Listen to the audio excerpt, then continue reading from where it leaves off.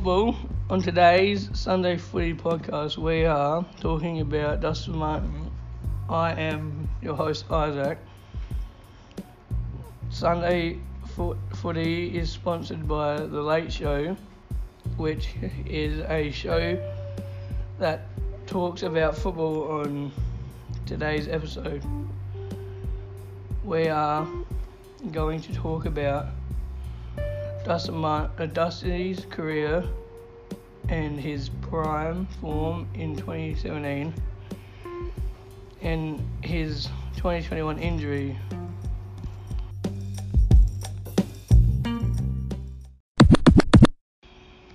Alright, let's get down to business. Dustin Martin's footy career first started playing professional football in 2010, but he was drafted in 2009. In his footy career, he has only been at Richmond. He was the third pick in AFL draft. Don't stop it. Dustin Martin is known as the best football player in the AFL. His skill, ball handling and attitude is what makes him a legend of the game. He has won lots of awards throughout his career, including 3 Norton Smith medals, 1 Brownlow and 4 All-Australian Select. He got some of these medals in 2017 when Richmond won the grand final over the Adelaide Crows. In 2017, Dustin Martin kicked 37 goals. In 2017, he won his first Norton Smith Award, and he also won this again in 2019 and 2021. In 2017, Dustin Martin won his first ever Brownlow medal.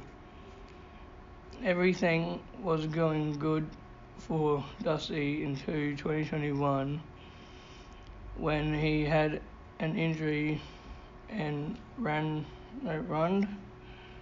ruined his career for the year because of his kidney. The game was against Brisbane Lions when Dustin Martin and Mitch Robinson collided in the third quarter and had to come off. They still won. He was in Gold Coast Hospital but is out for the rest of the season. Even though he is out for the 2021 season, I still think he will be a great player in 2022. I'm excited to see him recover and come back again next year and win another premiership or medal.